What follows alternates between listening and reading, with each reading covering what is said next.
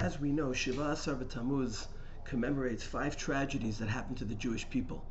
Most of these tragedies are understandably viewed as very significant.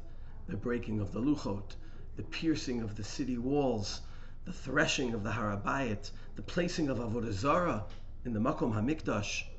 What's interesting is that there's a 5th mentioned, which I think most of us would not have assumed that it would be of such great significance that we would institute a Ta'anit because of it. And that, of course, is the ceasing of the consistent Korban HaTamid. The question is, what are we missing that we don't appreciate the importance of this Korban HaTamid? So I'd like to share 3 ideas that I think are important. The first is how important consistency is within Judaism. Everyone's familiar with the fact that there are psukim in the Torah that are seen as the Klal Gadol, as central.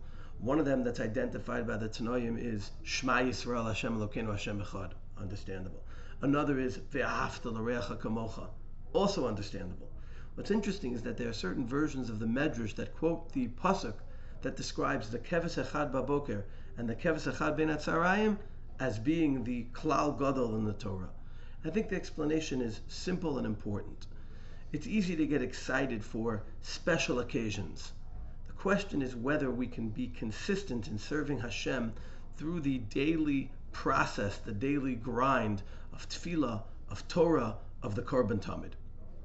Obviously, the Korban Tamid, though, is more than just a consistent, standard mitzvah. If you look carefully at this week's Parsha, Perek Chavchet, Pasuk Vav, when it describes the Korban Tamid, it says, Olat Tamid Ha'asuya Bahar Sinai. And the question is, what is the reference here to Har Sinai? I think the explanation is that the Korban HaTamid was meant to be a continuation of the Korbanot that were brought at Har Sinai. And in this regard, the Korban Tamid is a recreation, a re-entry into the covenant with Hashem that we established at Har Sinai.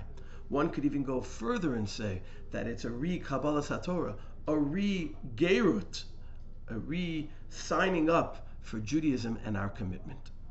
A third idea I'd like to share is one that was emphasized by Rav Kook in a very powerful way.